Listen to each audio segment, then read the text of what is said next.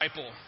A few weeks ago, I brought up that Eugene Peterson book, Living the Resurrection, and it's that challenge between living the time between you accept Christ and the time between He takes you home.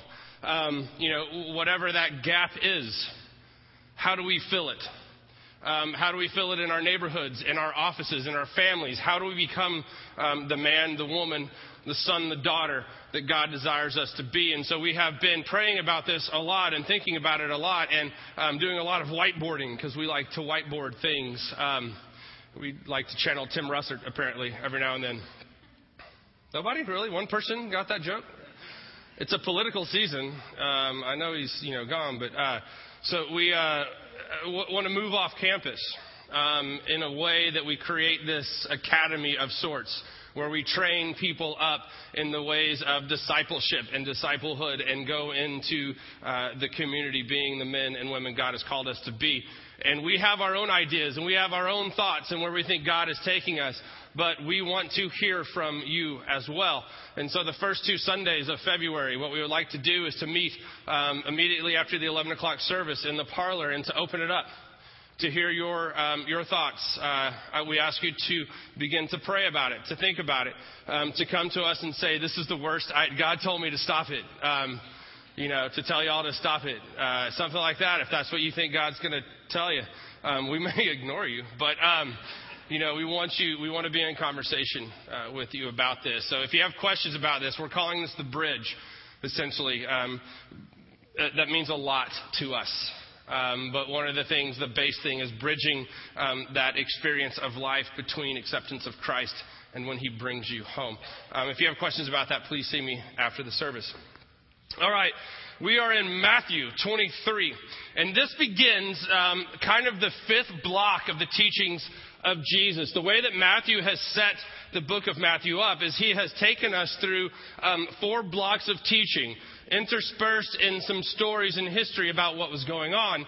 But there are 5 main compartments of the teachings of Jesus, opening with the Sermon on the Mount, finishing here in chapters 23 through 25. In this block of teaching, it's kind of the last, he's on his way to the cross, and this is his last outpouring of teaching to us. And the reason Matthew does this is, if you remember from the very beginning, 2 years ago, when we started Matthew, what we said was that Matthew is setting Jesus up as Moses, but so much more. Right? I mean, he is setting Jesus up because the Jews are looking for the Messiah. Their chief guy that they look to has always been Moses. Moses, the author of the first 5 books of the Bible, the Torah, the Pentateuch. These are these 5 books of the Bible, which we talked about. The Sadducees say everything must come from this part of Scripture. Otherwise, it is baseless. The Pharisees believe that there is great power in these first 5 books. All Jews believe that the first 5 books are powerful. This is Moses. These are his words, his wisdom from God. And so what Matthew has been doing is setting Jesus up as, here's the new one. Moses led you through a time of desert wandering, brought you up to the river, and then said, see y'all on the other side, right? He didn't get to go across, but he sent the people. He led them to that point of moving into the promised land. Jesus takes us out of this time of wandering in the desert, in the wilderness, leads us to the River Jordan, new. But he's already gone. He jumped ahead and said, I will go and be there when you get there. I'm going to prepare it for you. He's setting him up time and time again as this picture of Moses, but so much more. Here is the Messiah. Once again, remember, Matthew is writing primarily to a Jewish audience, trying to tell them, this is who you think it is. Or if you don't, you should start thinking this way. He is the Messiah. So here's the 5th book, the first 5 books of the Bible, Moses. Here are the 5 points of teaching. This is the 5th one, to once again remind the Jews of Jesus' messiahship. And he begins with this. Then Jesus said to the crowds and to his disciples, the teachers of religious law and the Pharisees are the official interpreters of the Scripture. So practice and obey whatever they say to you. But Don't follow their example, for they don't practice what they preach. They crush you with impossible religious demands and never lift a finger to help ease the burden. Everything they do is for show.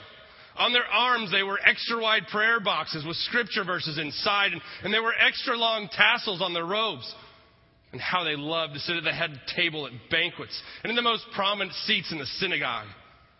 They enjoy the attention they get on the streets, and they enjoy being called rabbi. Don't ever let anyone call you rabbi, for you have only one teacher.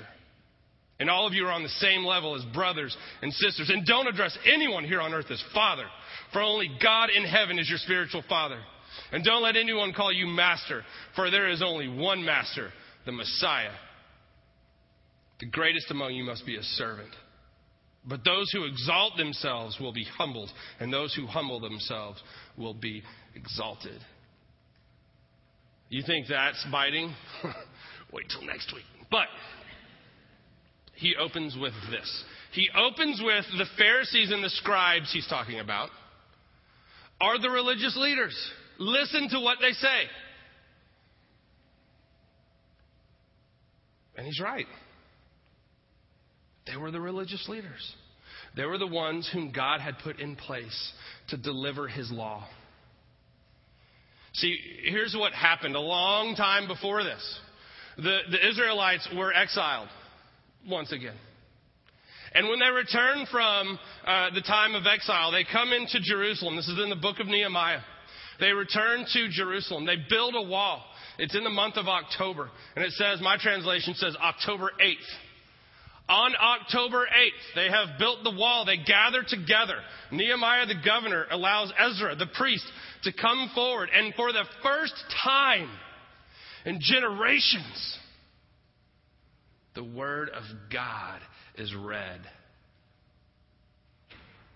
And what happens to the people? They fall down on their face and they begin to weep. Think about that. I just read the word of God. How many of you had the desire to fall on your face and weep?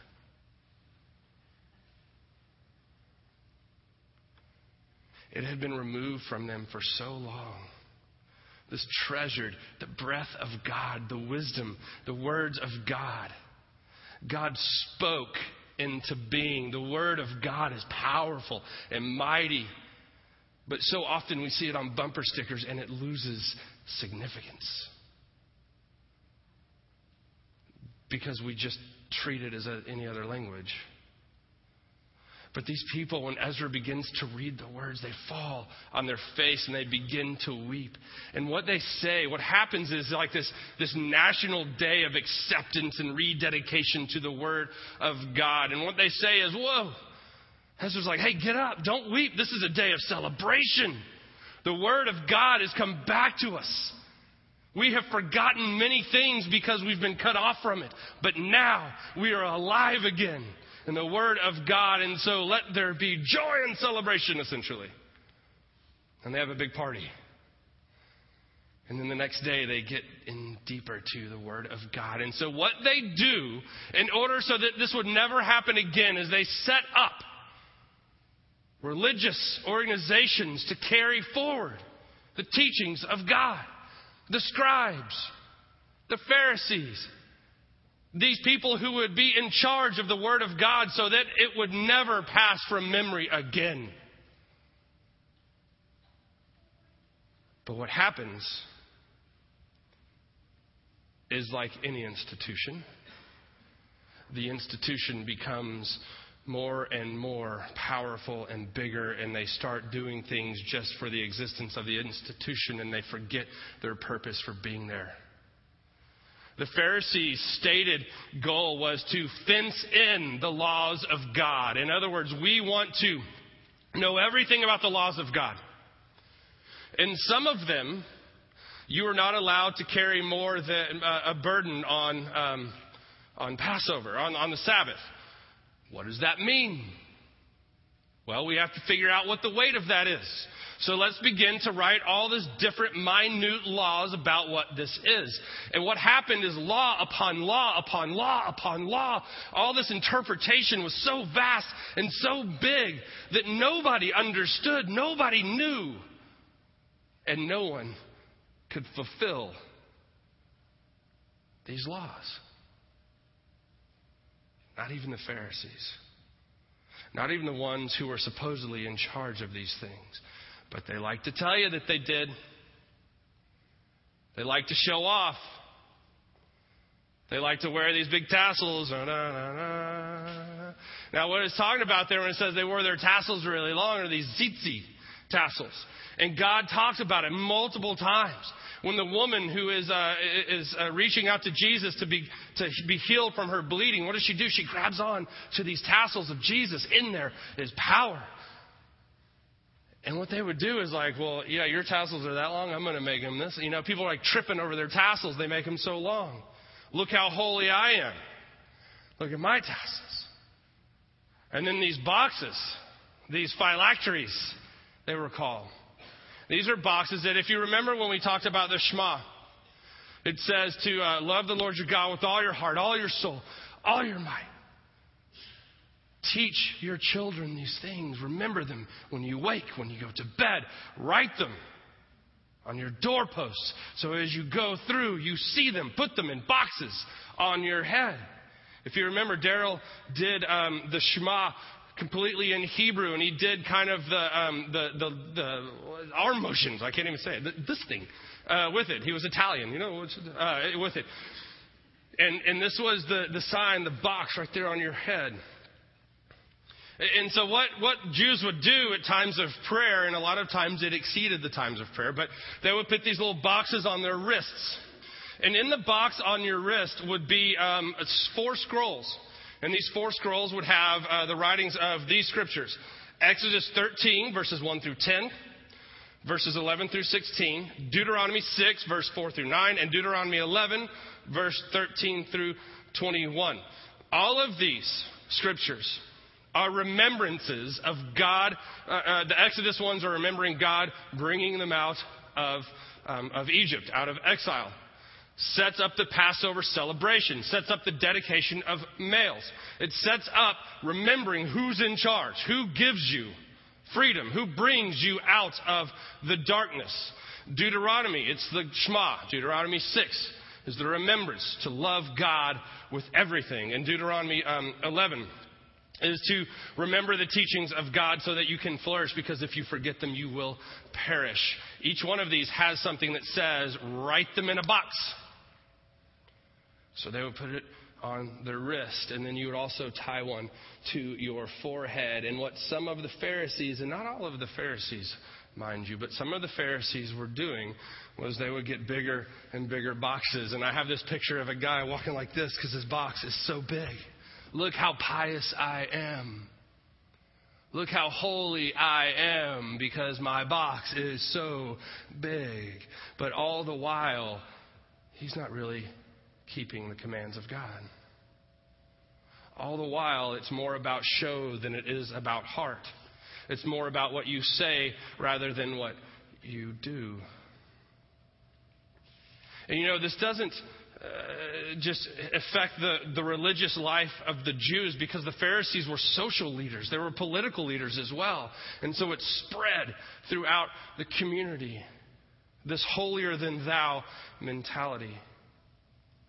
The thing about it is, not much has changed.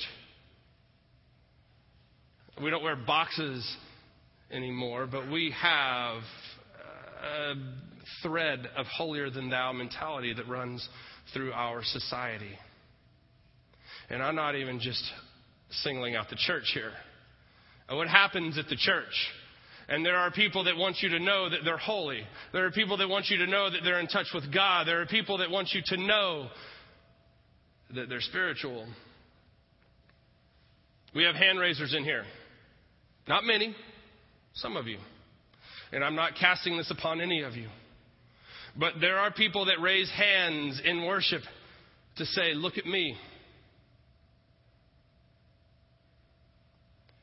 Look at me. Look how holy I am. I can raise my hands. in worship. There are people who run the pews. We don't have any here, but there are pew runners.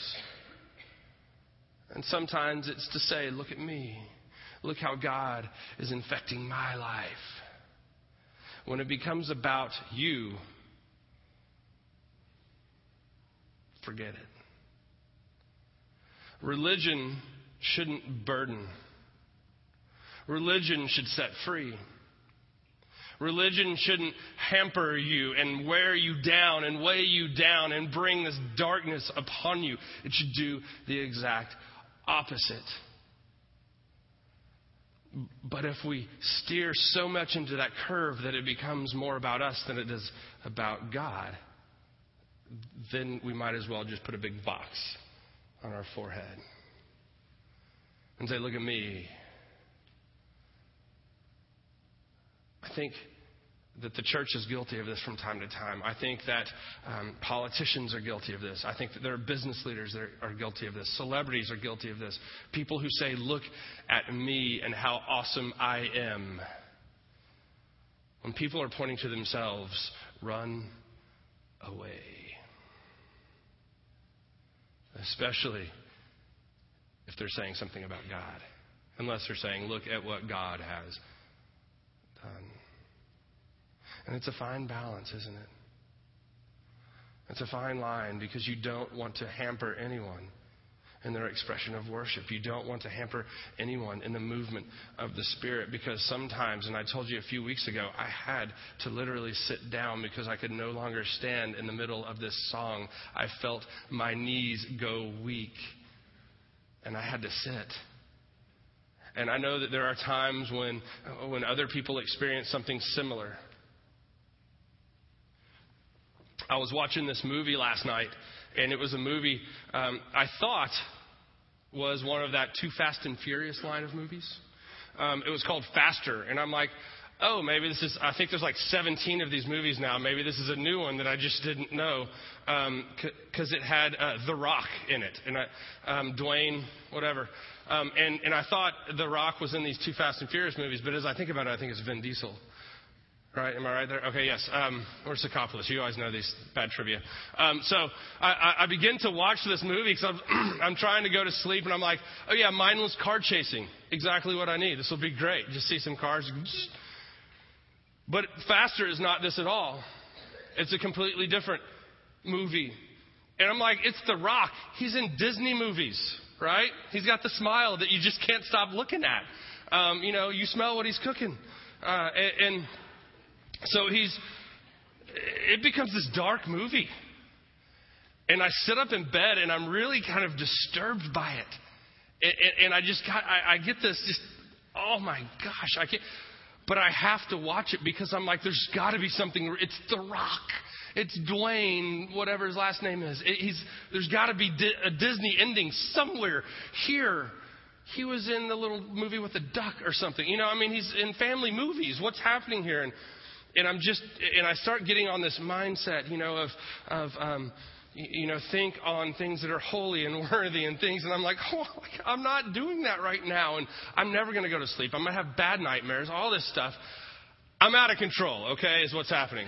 But I have to watch the end of this movie because I feel like there's got to be some redemptive quality.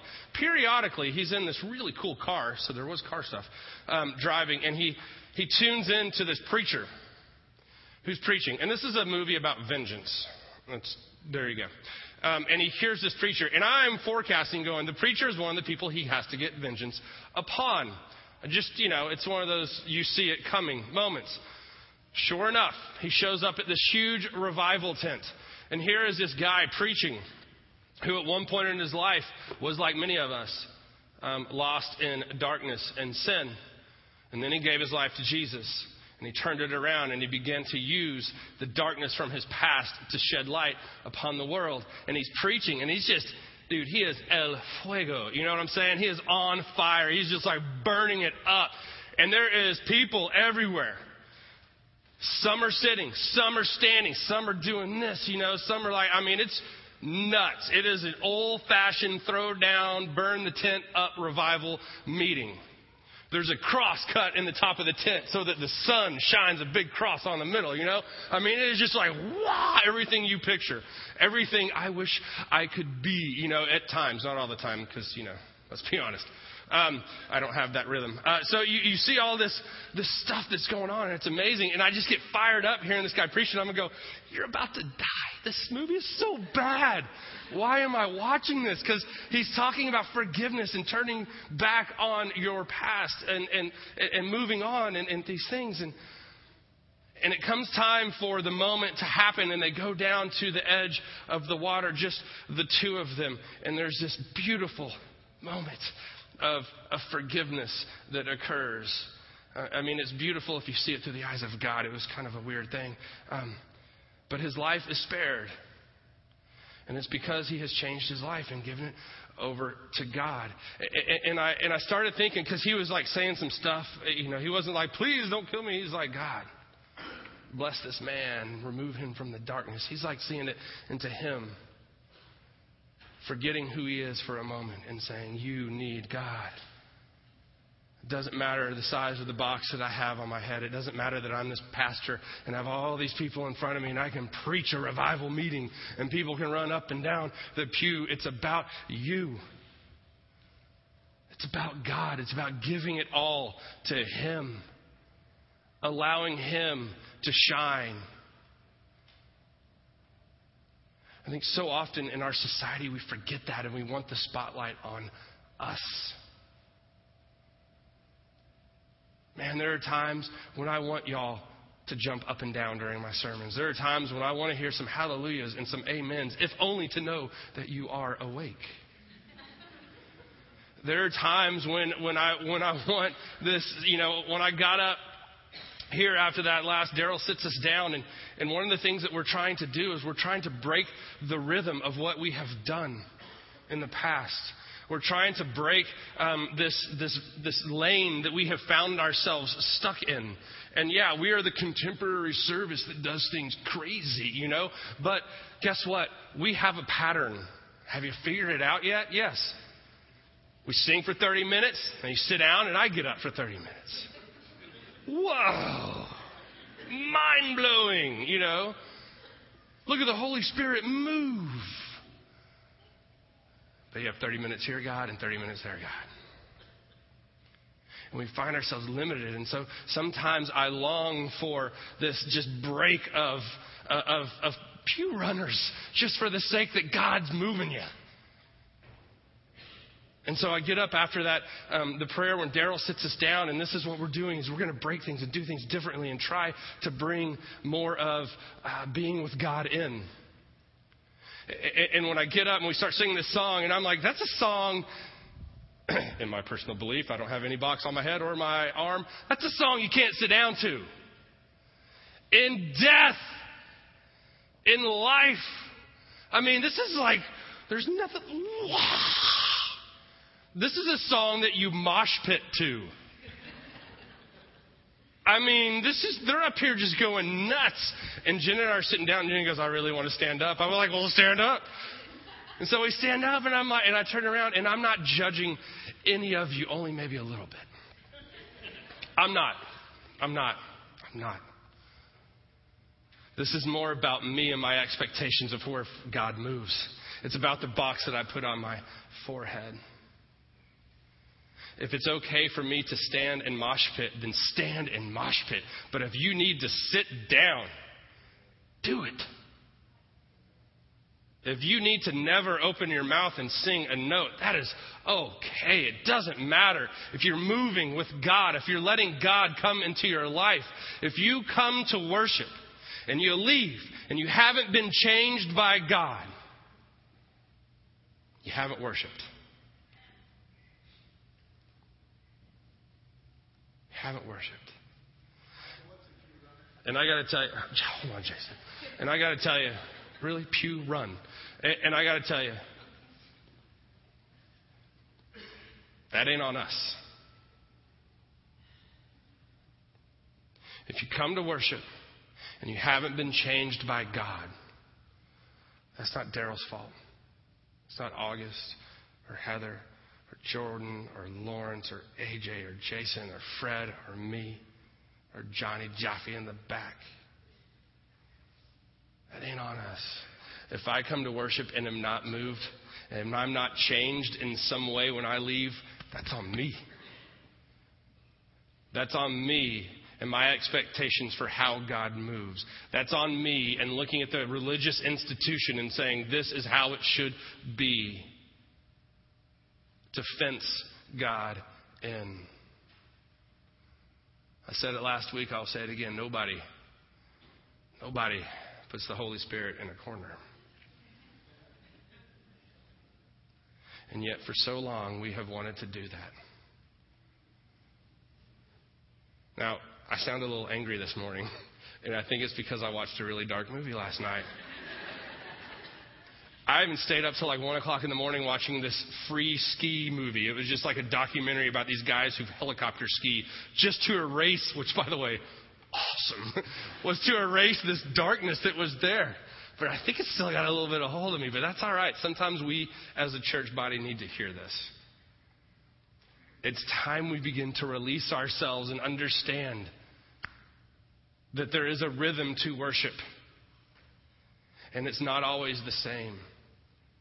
And some days you feel like you want to jump up and down and sing praises to God. And some days you want to sit there and the person next to you gets to worship for you. Gets to sing for you. Gets to clap for you. Gets to say hallelujah for you. But when you leave, you are changed by God because you have allowed yourself to be changed. Church, let us open our hearts and our minds so that we can find the Holy Spirit inside of us and see how He changes us. Let us pray. Gracious and Heavenly Father, we thank you and praise you for being in our life, even, Lord, when sometimes we don't want it, and sometimes, God, we try to prevent it. God, we thank you that you step in to our lives. We thank you for opportunities to worship you. Help us, Lord, to do so, being true to who you are creating us to be. God, we thank you and praise you in the name of our Son, your Son, our Savior, Jesus Christ. God, amen.